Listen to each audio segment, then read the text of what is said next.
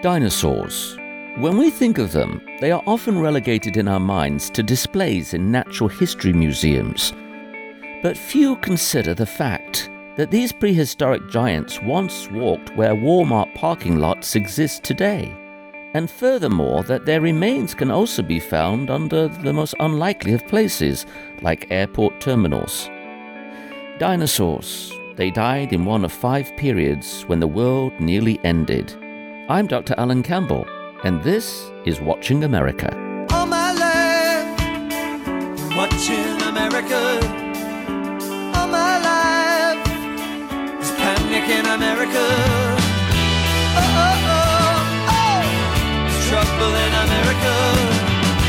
Oh, oh, oh, oh. From WHRV Norfolk, this is Watching America.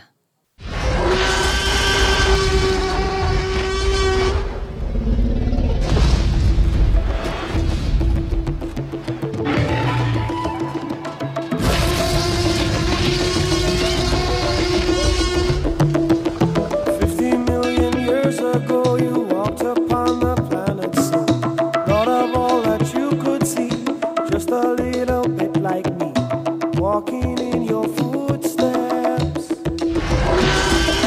Walking in your footsteps.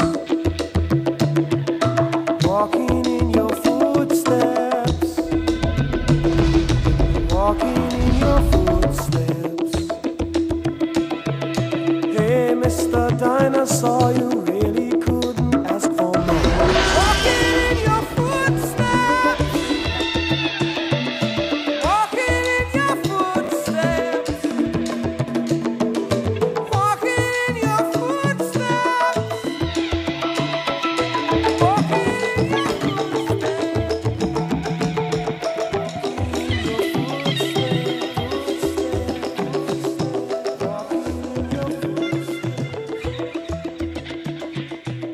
It is my pleasure to welcome to Watching America Peter Brannin. He is the author of The Ends of the World. Let me repeat, The Ends of the World. Not singular, but plural. And the reason being there have been at least 5 different periods of time when the Earth has been in peril, meaning that more than 50% of the population of various species has met its demise. Now, I have to tell you a little bit of a confession. The book was suggested to me by our producer, Paul Bebo. I looked at it, I thought, okay, yes, this kind of could be interesting. But I had to say that it wasn't on my top shelf initially, but then I picked it up. And then I had to revise my thinking. You see, I have to tell you, ladies and gentlemen, I wasn't one of those little boys that had plastic figures of dinosaurs and T-Rexes around. However, once I picked this book up and read page 9, I could not put it down. So if you allow the indulgence, before our guest speaks, this is what he has written. In North America, fossils are found not only in the mythic Southwest and in exposed Arctic mountainsides, but hidden under Walmart parking lots, in quarries, and in road cuts on the interstate. Underneath Cincinnati is an endless fossil bas relief of tropical sea life in the early oceans of the Ordovician period, which ended 500 million years ago, in the second worst extinction in Earth's history. There are plesiosaurs in riverbanks in downtown Austin, saber-toothed cats in Los Angeles, and killer crocs from the Triassic period under Dulles Airport just outside Washington, D.C. And in Cleveland's riverbanks are the armored-plated remains of a guillotine-mouthed titanic fish from the Devonian period, 360 million years ago. In essence, ladies and gentlemen, North America, and the rest of the world, but North America in particular, is filled with the remnants and evidence, well, of the near demise of planet Earth. How did you, Peter Brannin, get involved with this type of research? Well, sort of accidentally and obliquely. I was a science journalist living in New England, and I was writing a lot about the oceans. And when you write about the oceans, you tend to discover that a lot of things are going wrong in the ocean. There's things like ocean acidification and overfishing and nutrient pollution and overdevelopment and all these things. And I did a program for science journalists at the Woods Hole Oceanographic Institution. And I noticed that a lot of the scientists there were very worried about future changes to the ocean, both its chemistry and with warming. And in particular, I noticed that some of them were studying these ancient events in Earth's history for a guide into what our future might be. And I thought that was so interesting that sort of the only experimental record we have of how the planet actually responds to pulling the sorts of levers with carbon dioxide and things like that we're pulling right now as a civilization these experiments have been run on the planet before, and if you know how to read the rocks, you can just go back and see how the planet actually responded. And so when I started going down that wormhole, this was maybe 7 or 8 years ago, it led me into this whole world of geology and sort of this revelation to me that no matter where you're standing, under your feet is this science fiction world that most people aren't very familiar with. But when you know how to read the rocks, you can sort of get insights into these past different planets that the planet has been over its biography. And in particular in the book, we can learn about these devastating events in Earth history.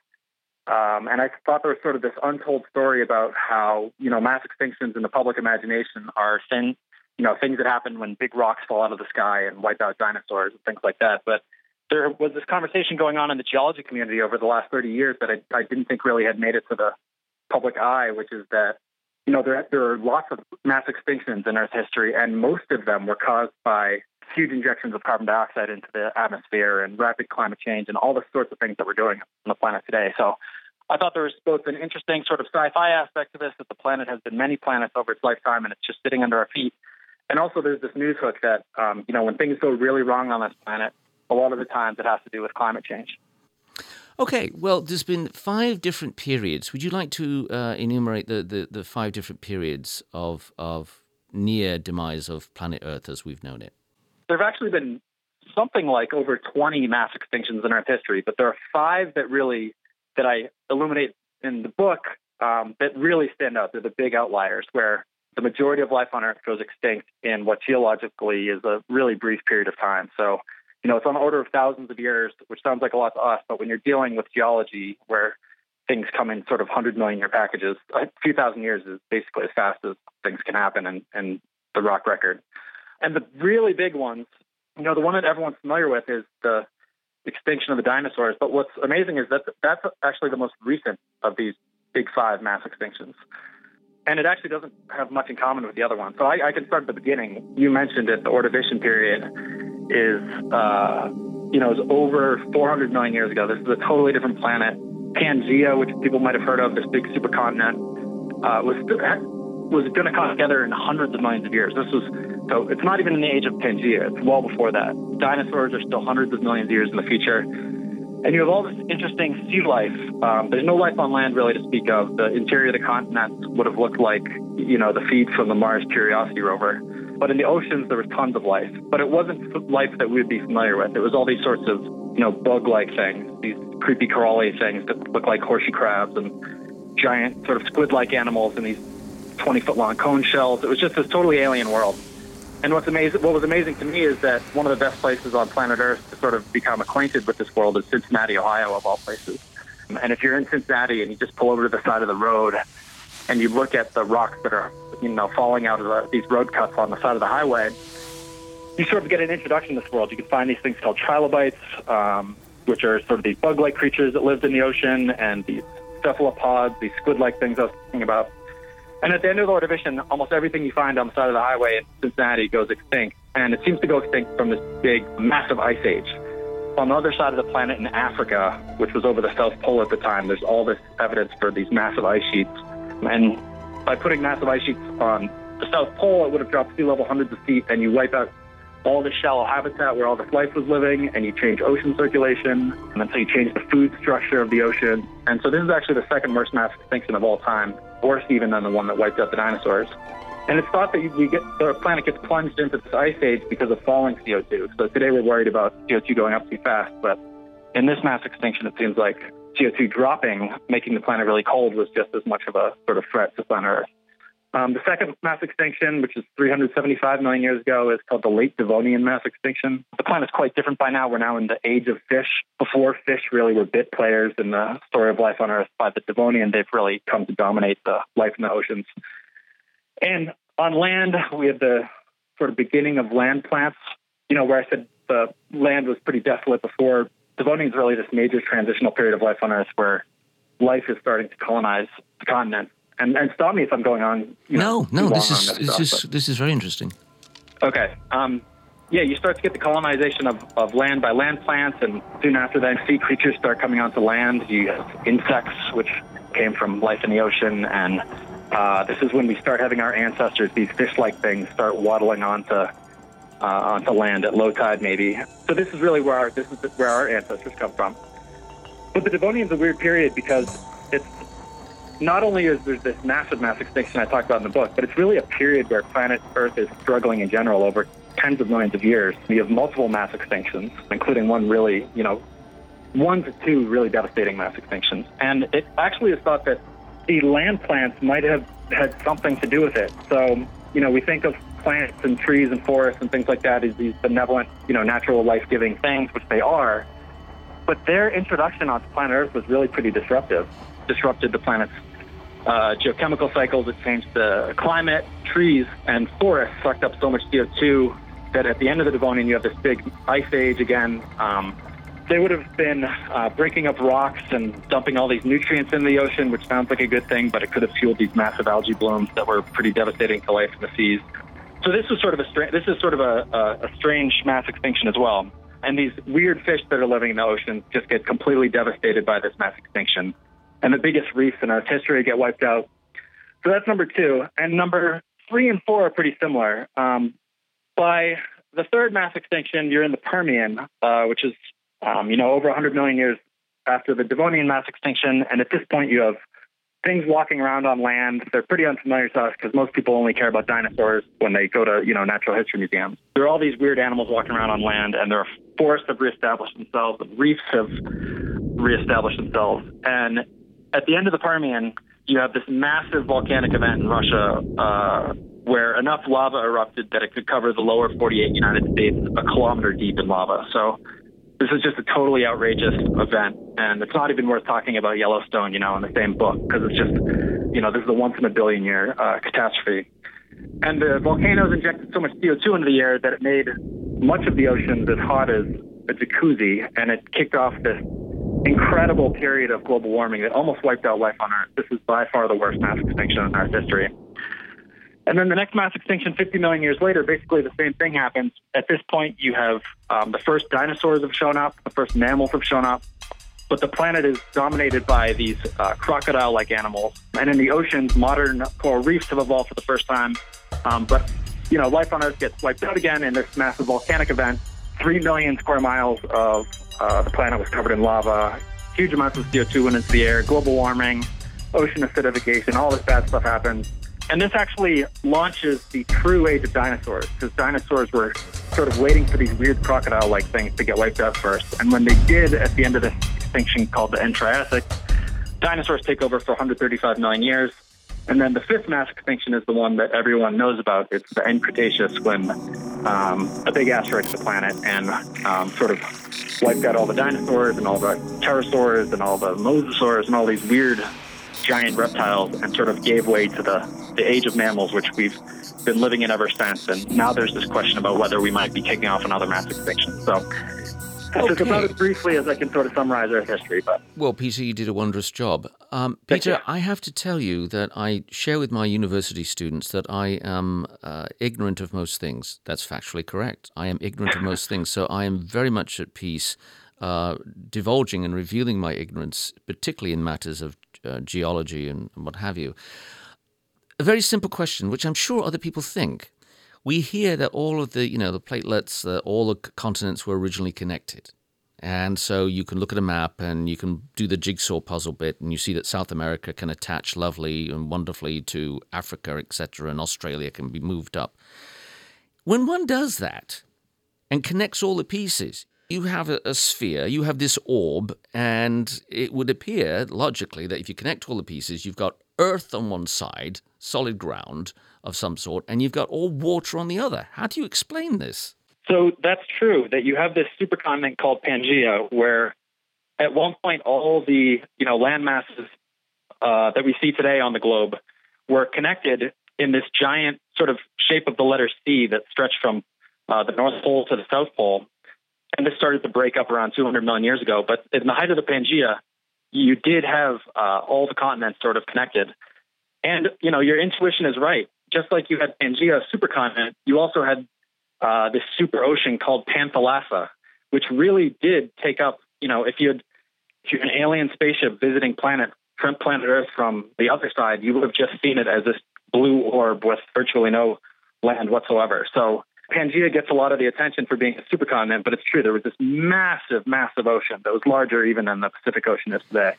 Let me ask you, how did you go from having the models and going to see and hearing the music of John Williams when you saw Jurassic Park and what have you, to actually pursuing this as the career, which you've alluded to, but actually being able to welcome the idea of even other eras and periods of time and ages with all this catastrophe? I mean, was it a hard sell initially, or did you just gravitate to it and say, I love this stuff, I want to gobble it up, I want to go to, you mentioned that you lived in New England, for instance, and Dinosaur State Park is off 91. I know, I used to live in Connecticut, and you went there. How did you start to entertain the idea of a much broader field, if you will, accordioning out, if you will, the various ages of Earth? I guess you weren't as enchanted as I was as a little kid with dinosaurs, but there is this strange phenomenon where dinosaurs tend to enchant kids and sort of capture their imagination. Mm-hmm. And I think it's sort of a shame that we lose this fascination. Dinosaurs are sort of seen as these things that kids are interested in. And then, you grow up and you become an adult and you start thinking about more serious things. And I sort of drifted away from it too. I didn't pursue it in college. And I came back to it sort of through this other route about writing about climate change and ocean chemistry changes, and realizing that Earth history isn't just childish fascination. We take to heart this idea that those who don't learn history are doomed to repeat it. And that's just as true for Earth history as human history. And I've never been exposed to it in that way. In some ways, my book is sort of a Trojan horse, because I capitalize on people's interest in things like dinosaurs and things you see in the Natural History Museum as a way to sort of hear about climate change and the things we're doing today in a way that hasn't been presented to them. Because it really is half the story of climate change, is going back and looking at how the planet has responded in the past. And the only way to sort of decipher that is to learn how to read the rock. So there's a very high learning curve in writing this book, because you have to, learn all this jargon in geology and paleoclimate and geochemistry. But once you do, you sort of see the world for the first time. I think I didn't pick up the geology bug or the paleontology bug in high school or college because, like I said, I lived in New England, and as far as I was concerned, all the rocks were just boring granite around there. It wasn't very interesting to me. Where in New England did you grow up? So I lived outside of Boston. Lexington, Concord, or? Near Concord, Acton, Massachusetts. Okay, yeah, I know it. And then you started to look at rocks, and then I would say here that there's a fascination, because once you know where you are in relation to those rocks, and this is why I found your book so compelling. And I'm a late bloomer. I confess, as I've said at the outset, I didn't dislike dinosaurs, but other than checking a book out once at the library, I wasn't fixated with them. To me, the most interesting thing of T-Rex was it's the British band with Mark Bolan. But but besides that, I now find that I've picked this book up. I'm not going to let anyone else here in the studio have it. I'm holding on to it and keeping it. And you've made me a believer, or at least impassioned about these things, because I see the connectedness with the ground I'm standing on. It must have happened to you. There must have been this moment when you said, oh my gosh, I am actually walking and treading now where former dinosaurs existed, and looking at rock, which has indication of fish life of a sort that was aqua life submerged. That connectedness, does that just play through your mind at night when you go to sleep still? It does. I really feel like, I have the zeal of a recent convert to geology, because I just sort of, oftentimes I just walk around in a daze when I see, a sandstone or a limestone, and I'm suddenly transported to, 100 million years ago at the bottom of the ocean. So this happened to me earlier this week. I was driving through Kansas, and it really, you see this farmland everywhere, and can seem like a pretty monotonous, boring landscape.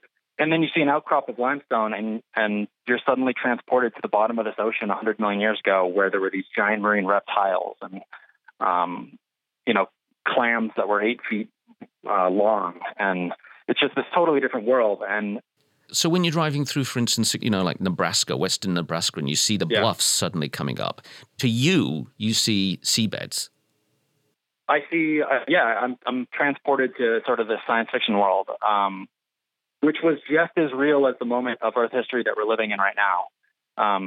It's easy to see, skeletons of dinosaurs and things like that, and, sort of appreciate that they were around at one point, but not quite believing it because it's sort of so, so ridiculous to imagine that that's true.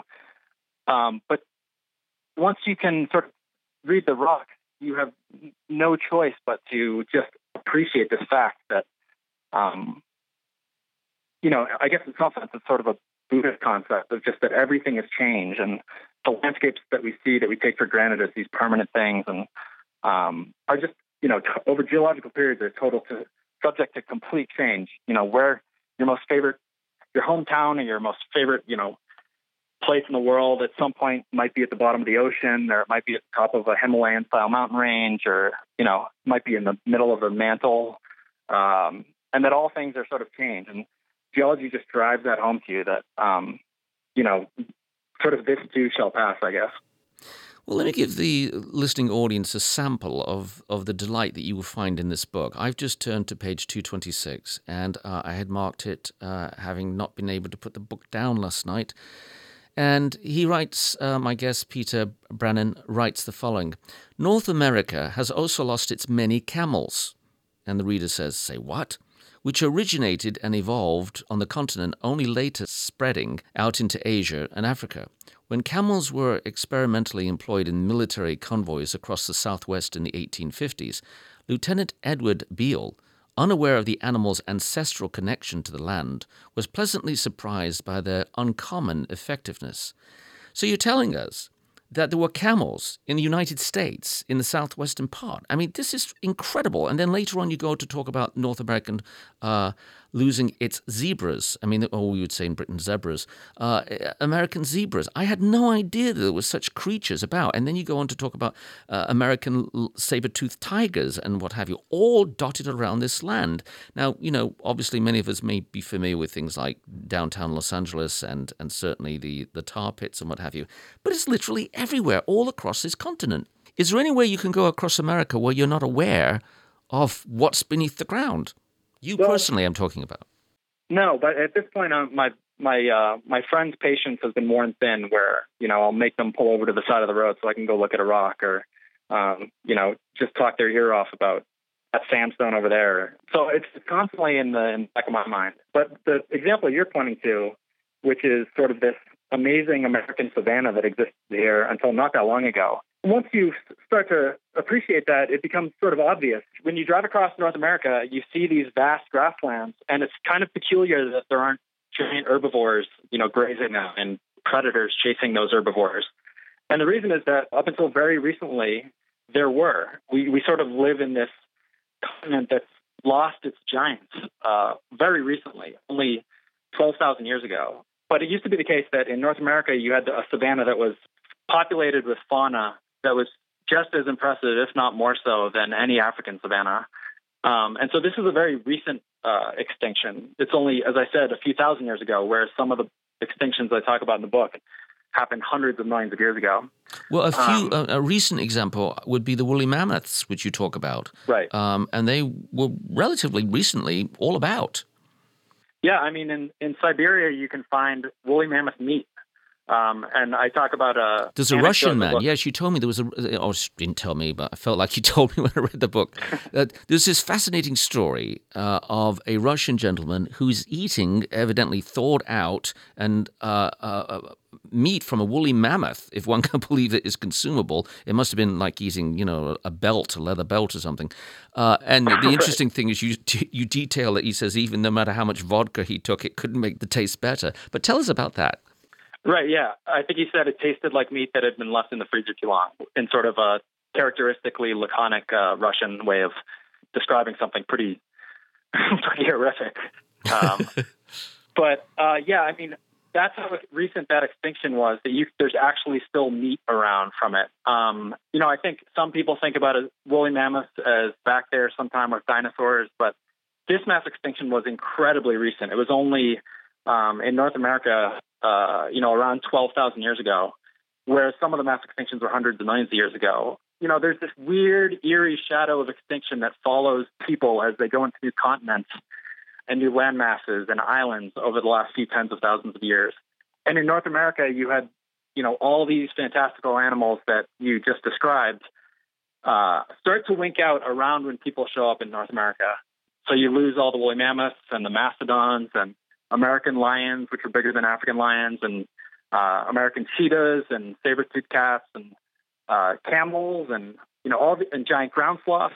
And again, this is an extinction that's so recently that in the Grand Canyon, there are caves filled with excrement from these giant ground sloths. One paleontologist describes it as sort of this incense smell, and he was sort of awestruck by it when he walked into this cave that was filled with dung from giant ground sloths. But what's amazing about, as one indication of how recent this extinction is, there are still sort of ghosts from it, both in the grocery store and in the landscape. So the avocado, for instance, is this strange fruit that has a gigantic seed in it. And the seed, evolved to be dispersed by animals. But the only animal big enough that could eat that and, have it go through its digestive system and come out the other side are these giant ground sloths that used to live in North America. And humans have cultivated it and kept it alive, but it's sort of lost its dispersal mechanism, which is this animal that humans probably drove extinct around 12,000 years ago. Another example is the pronghorn, which is this antelope in the Southwest that can run something like 25 miles an hour faster than any of its predators. And that's because its speed didn't evolve to, outrun modern predators. It evolved to outrun American lions and cheetahs and things like that. So there are still sort of these ghosts of this very recent mass extinction in our presence.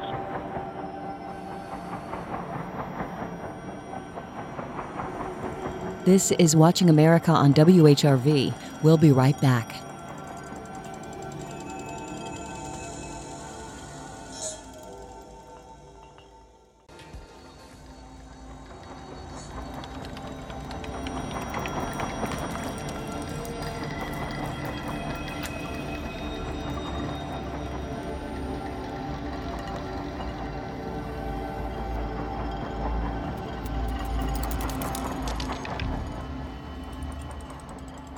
If you're just joining us, you're listening to Watching America. I'm your host, Dr. Alan Campbell, and my guest is Peter Brennan.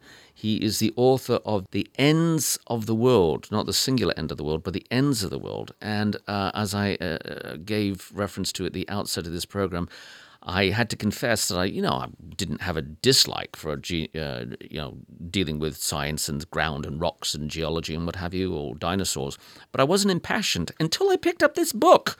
And now I have to tell you that this gentleman, Peter Brennan, and I'm grateful, but he has denied me sleep, because once you pick the book up, you can't stop just being enthralled by it. A lot of time is given to North America, incidentally, which leads to my next question. This is how you've stirred up the soil of my intellect last night, and I couldn't sleep. I've always loved American Westerns, and you always have these great vistas of Monument Valley. The director John Ford used to love to shoot in Monument Valley. And so usually to the accompaniment of music that goes like this.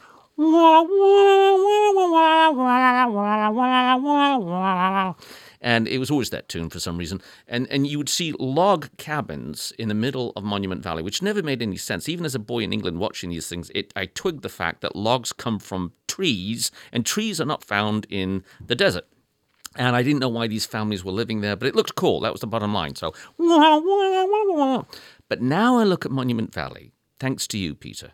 I look at Monument Valley and I'm saying, what creatures lived there?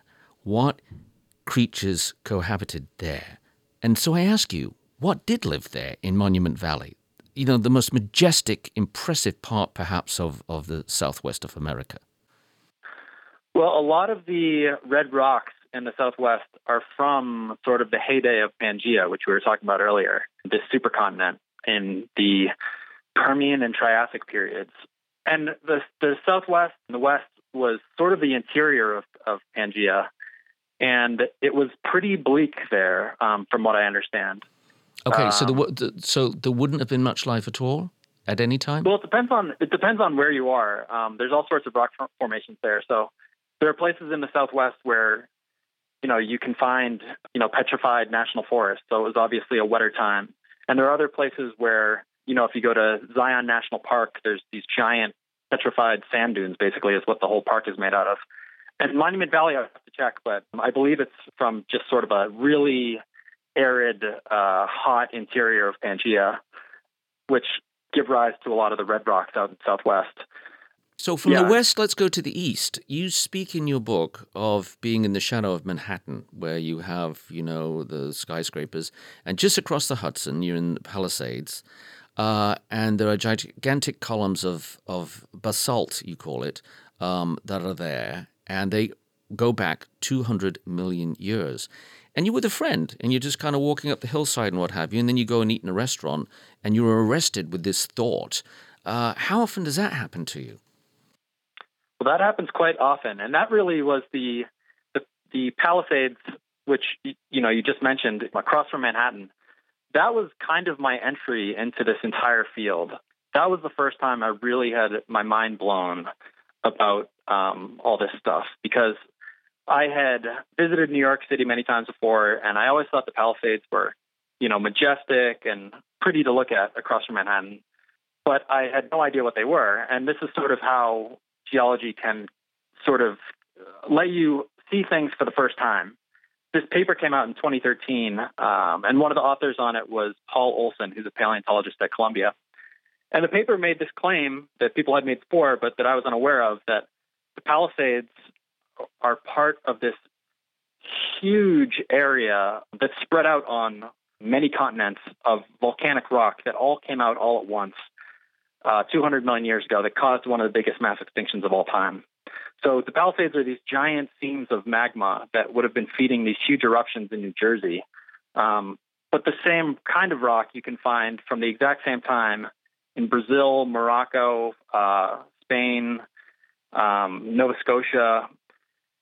And that's because all these places were sort of in the same region during Pangaea, and it all came out at once and when Pangaea was starting to break apart.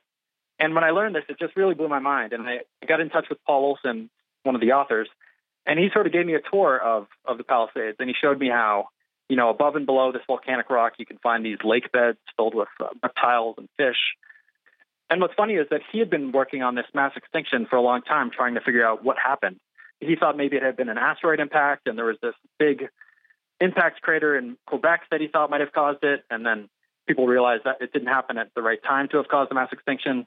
And he actually works in what's called the Columbia-Lamont Doherty Earth Observatory, which is on top of the Palisades. And so all along, he was trying to figure out what this mass extinction was caused by, and underneath his feet was the answer. It was these big volcanic eruptions that today you can see right next to New York City. Well, that area there used to be an amusement park there called Palisades Park years ago, Mm-hmm. and I don't think it's there anymore. But I was just up in that region just a few months ago. But, now when I go back, because of your book, I'm going to look at it differently as I'm looking at all of the world differently, and in particular North America. And one of the things that amazed me is, speaking of prehistoric times, you talk about these rock formations and indications of prior life, and it's under a Bed Bath & Beyond retail store. I mean, suddenly everything potentially becomes magic. Right. Yeah. This was a huge revelation to me. Is I used to think that geology and paleontology was something people went out to the deserts to do and these remote romantic locations. But in fact, when you go to conferences or you read papers, oftentimes there will be these incredibly mundane locations that have just incredibly epochal discoveries. So one of the earliest primates in Earth history, it's from around 55 million years ago, and it's found in what's called the Red Hot Truck Stop locality in Mississippi. And now that is a Walmart parking lot. And the Bed Bath & Beyond parking lot, I talk about sort of the very beginnings of large fossil life in all of Earth history, 579 million years ago. Sort of right next door to this Bed Bath & Beyond, and these rocks that are completely unloved and unnoticed by most people, unless you're a geologist, unless you see them through the lens of geology. I saw similar rocks in Canada next to a Tim Hortons in a parking lot. There were some of the first signs of large life in the entire fossil record. We're, across from a Tim Hortons. So I don't know why geologists and paleontologists are so bad at promotion, really. Promotion, yeah. Yeah. It seems like they're keeping a secret because I visit these places and now they seem like sort of sacred sites to me. And people kind of look at me like I'm crazy because I'll be jumping out of the car and, behind a Starbucks to go look at, the rocks to see, the first trees in our history. How long does it take to develop the acumen, the ability to recognize these things? Because I think if we could, if persons like yourself, if you had a YouTube channel and you're putting stuff up like this, and we could be taught how to recognize it, I think the whole movement would flourish and there'd be an awakening across America. People saying, yes, I want to go to that, Bed, Bath, and Beyond. Right. And not for sheets. Yeah, right. Or cutlery. The beyond part, the well beyond. I think it's not too difficult to recognize that something is, a sandstone or a limestone. And once you know that, it's a pretty good indication that there might be a pretty interesting story here. So I use an app now that's called Rocked, ROCKD. Whenever I see something interesting, I pull it up and it tells me exactly what kind of rock I'm on. And it will sort of point you in the right direction towards learning more about it. So this is an app you have, or how does this work? Yeah, it's an app that was developed by a geologist at the University of Wisconsin, where he basically compiled all of the United States Geological Survey information on bedrock in the U.S. And it will just pick up your location and will show you where you are on the map and sort of tell you what the rock is. So this has really been a tremendous aid. Tremendous help. And a tremendous aid and distraction too, and it actually makes driving pretty dangerous because I'm always rubbernecking past every outcrop and wondering what I just went by. This is Watching America on WHRV. We'll be right back.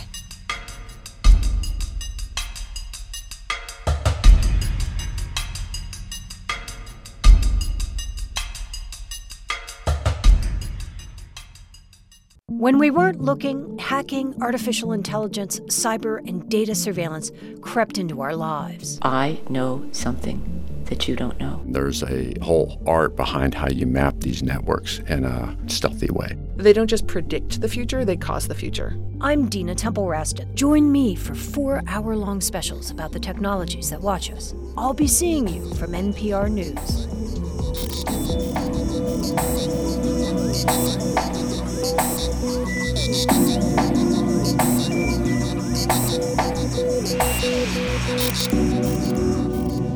Let me just remind people that they're listening to Watching America. I'm your host, Alan Campbell, and my guest is Peter Brannan, who has awakened in me, latterly, I might add, but awakened in me a real respect and thrill, dare I say it, for geology. His book is entitled The Ends of the World, and again, that's ends plural, The Ends of the World by Peter Brannan. You mentioned at one point that, in a sense, the book is a bit of a Trojan horse because you also are trying to address the issue of climate change. On that regard, we would be remiss if we didn't give you an opportunity to address that. Are you a pessimist or an optimist or somewhere in between? Depending on what mood I'm in, I can be both a pessimist or an optimist.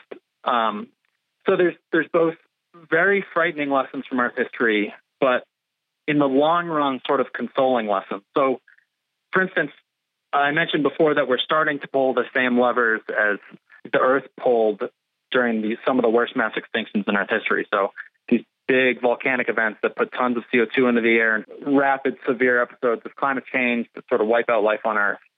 We're starting to go down that same road. And what's frightening is that the worst mass extinction, the end Permian, which wiped out 96% of life in the ocean and maybe a little less on land, but it's still apocalyptic, a tremendous amount of CO2 came out of the Earth, more than we could ever put in the air by burning fossil fuels. But what's scary is that it's actually the rate of carbon emissions that's more important, because the planet can sort of, on long time scales, has these big, geochemical cycles that have ways of sort of absorbing big changes in carbon dioxide. But if you bend something too hard, it can break. And it's the rate of carbon emissions that's important, because ocean chemistry can't catch up, and you make the oceans more acidic, and you have these big spikes in warming, and animals might not be able to, track the climate range that they like to be in. And that's when things really start to go south. And what's scary is that we're actually injecting CO2 into the air 10 times faster than in the worst mass extinction of all time. So if we keep going down this road, we know where it leads. It could lead to one of these big mass extinctions. The good news is we're not there yet. And there's still time to, save the world. And that makes living today, this is one of the most interesting, exciting times to be alive in all of Earth history. Yes, it is. Because there's still time to save the world. We know what we have to do. And the other sort of, this is sort of, I don't know if it's nihilistic, but a consolation in the long run is you learn from learning about these extinctions that planet Earth has seen way worse than us. And in the long run, the planet's going to be fine. And it really is, we have to worry about ourselves. If the planet could recover from these mass extinctions before, in a million years, it's going to recover again. Would you go so far as to say, even though it might mean the demise of humanity, that the Earth is indestructible? It's pretty close to indestructible. You hit it with a rock the size of the moon, and, that would probably be game over. But the sorts of things it's been through before it's pretty awe-inspiring that you can basically almost sterilize the planet, and within 10 million years, you have this flourishing ecosystem again. It's really, the next few decades to centuries, life on Earth for civilization and for industrialized society and for human beings and for a lot of the animals that we share this planet with could get really miserable. And that's really, we're only given this one moment in time to live in. So we really should, embrace the fact that we're stewards of this planet in the moment that we're given to live in it. But if you're worried about the planet becoming sterilized or becoming Venus, it will deal with us in the long run. It'll be okay. One of the interesting things in your book is you talked about the correlation between volcanoes and earthquakes, that there's as much as a span of maybe 150 years, but seems to be a relationship between earthquakes and volcanoes with lava coming out. Having been to Pompeii, one of the most famous places on Earth because of Mount Vesuvius, having walked on that territory, I loved that area. What do you make of this theory? Do you think it is credible that it will increase and that we will have more lava coming out across the plains of various continents, or do you think that is perhaps overblown? Well, there is this interesting statistical relationship that's been drawn out between proximity of large earthquakes and volcanoes going off, which was first anecdotally noticed by Charles Darwin in Chile. He felt this big earthquake and, learned a few days later that there had been volcanoes had gone off in Chile. And so he wondered whether there was anything to this idea. And more recently, people have, made this research more robust, and it seems like there is some relationship. And what's interesting and is related to the book is that this has even been explained for what was going on 66 million years ago when the dinosaurs went extinct. Not only do you have a giant asteroid hit the planet, but around the exact same time as the extinction, you have some of the biggest volcanoes, again, in Earth history going off in India. And the argument has been made that maybe the asteroid might have, by inducing these just mind-boggling earthquakes all over the world, induced the most voluminous period of lava eruption in these volcanoes at the other side of the world. And perhaps this was something of a 1-2 punch for dinosaurs. It wasn't just this asteroid, but it might have been these volcanoes as well. That research is still, ongoing, and there's lots of disputes about it, but it's an interesting idea. You mentioned sort of an increase in earthquakes or volcanic activity. I don't see any reason why earthquakes would increase in the future. These are sort of, predictable stresses, slow march of continents, which that's not picking up anytime soon. There's no reason to think that earthquakes will become more frequent in the future, but there might be reason to think that volcanoes could erupt more in the future. If we melt all the ice in Greenland and all the ice in Antarctica, it might be the case that, but when the crust sort of adjusts to that, if you think about yourself sort of sitting on a seat cushion and then getting up, it takes a while for the seat cushion to sort of rise up.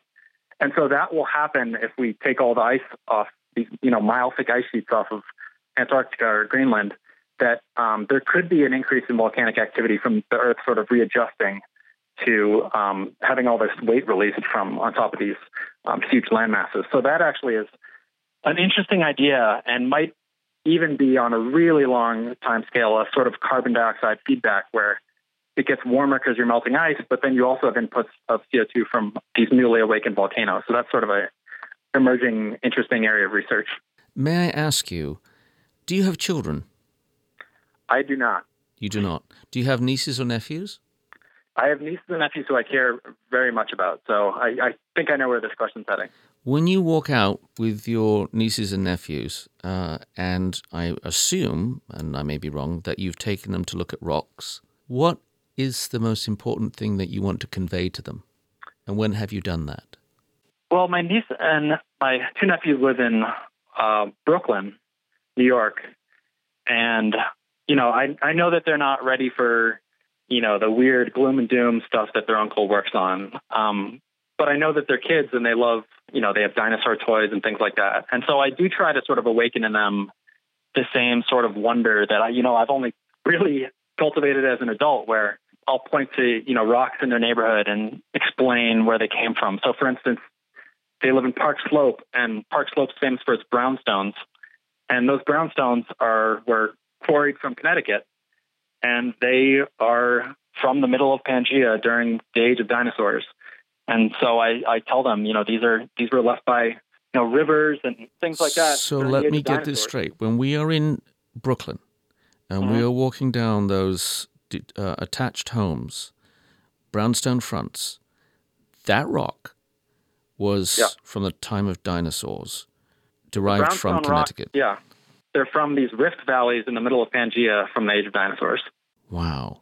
You might notice that when you're walking, there's this slate sidewalks, and some of them have ripples in them. Oh, I know them well. You see them all over Connecticut and Massachusetts. Right. Those ripple marks were left by running water, and those were quarried from the Catskills in New York, and those are from 100 million years earlier, when the Catskills of New York were sort of like a Bangladesh environment. So it's, again, like I said, it's sort of seeing the world for the first time once you can decipher this stuff. Peter, let me ask you one last question. Have you ever been in an environment where you've been looking at the historical elements of nature? And have you ever been moved to tears? And if so, where? Actually, I go into it in the book where I'm in the, you mentioned it earlier, the Dinosaur State Park in Connecticut, which seems like a ridiculous place to be so moved. But there was something that hit me for the first time, which is that when you see dinosaur models in museums, a lot of times they're sort of made to look like these scary monsters. And it's hard to appreciate that they were living individual animals with biographies and life histories and, trials and tribulations and things like that. And being at Dinosaur State Park, which is one of the largest dinosaur trackways, so they're just covered in footprints from the early Jurassic.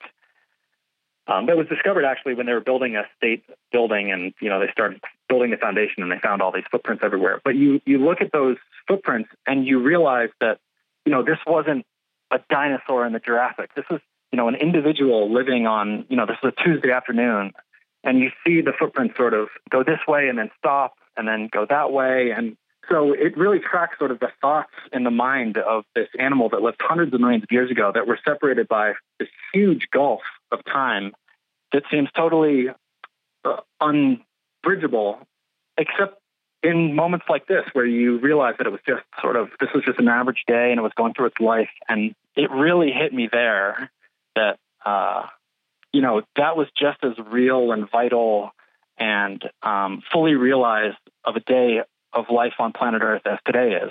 So were you literally moved to tears for a moment? I was getting misty-eyed for sure. And then, as I say in the book, a car alarm went off in the distance, and it sort of like snapped you back. Yeah, right. Peter Brannin, I have to thank you for bringing delight and magic to seemingly inanimate forms of rock, which are, ironically, you've proven to be very much alive, historically and otherwise.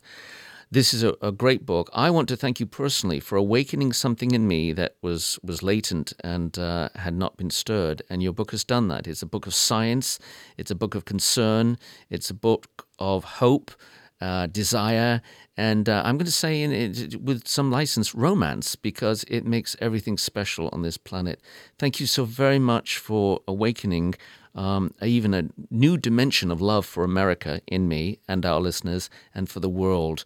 Thank you, sir. You've done a great, great service to all of us. You've been listening to Watching America. I'm Dr. Alan Campbell, and my special guest has been Peter Brannan. He has rewarded us all with this wonderful work, The Ends of the World. Thank you, sir, and God bless. Thank you so much. Bye-bye.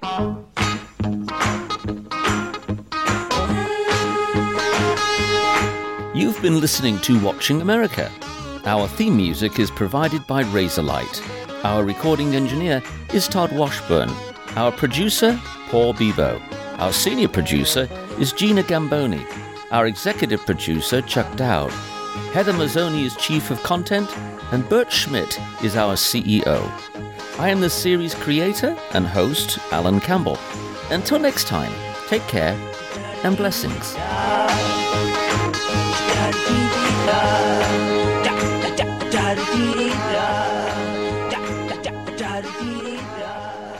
Watching America is a production of WHRV Public Media in Norfolk, Virginia.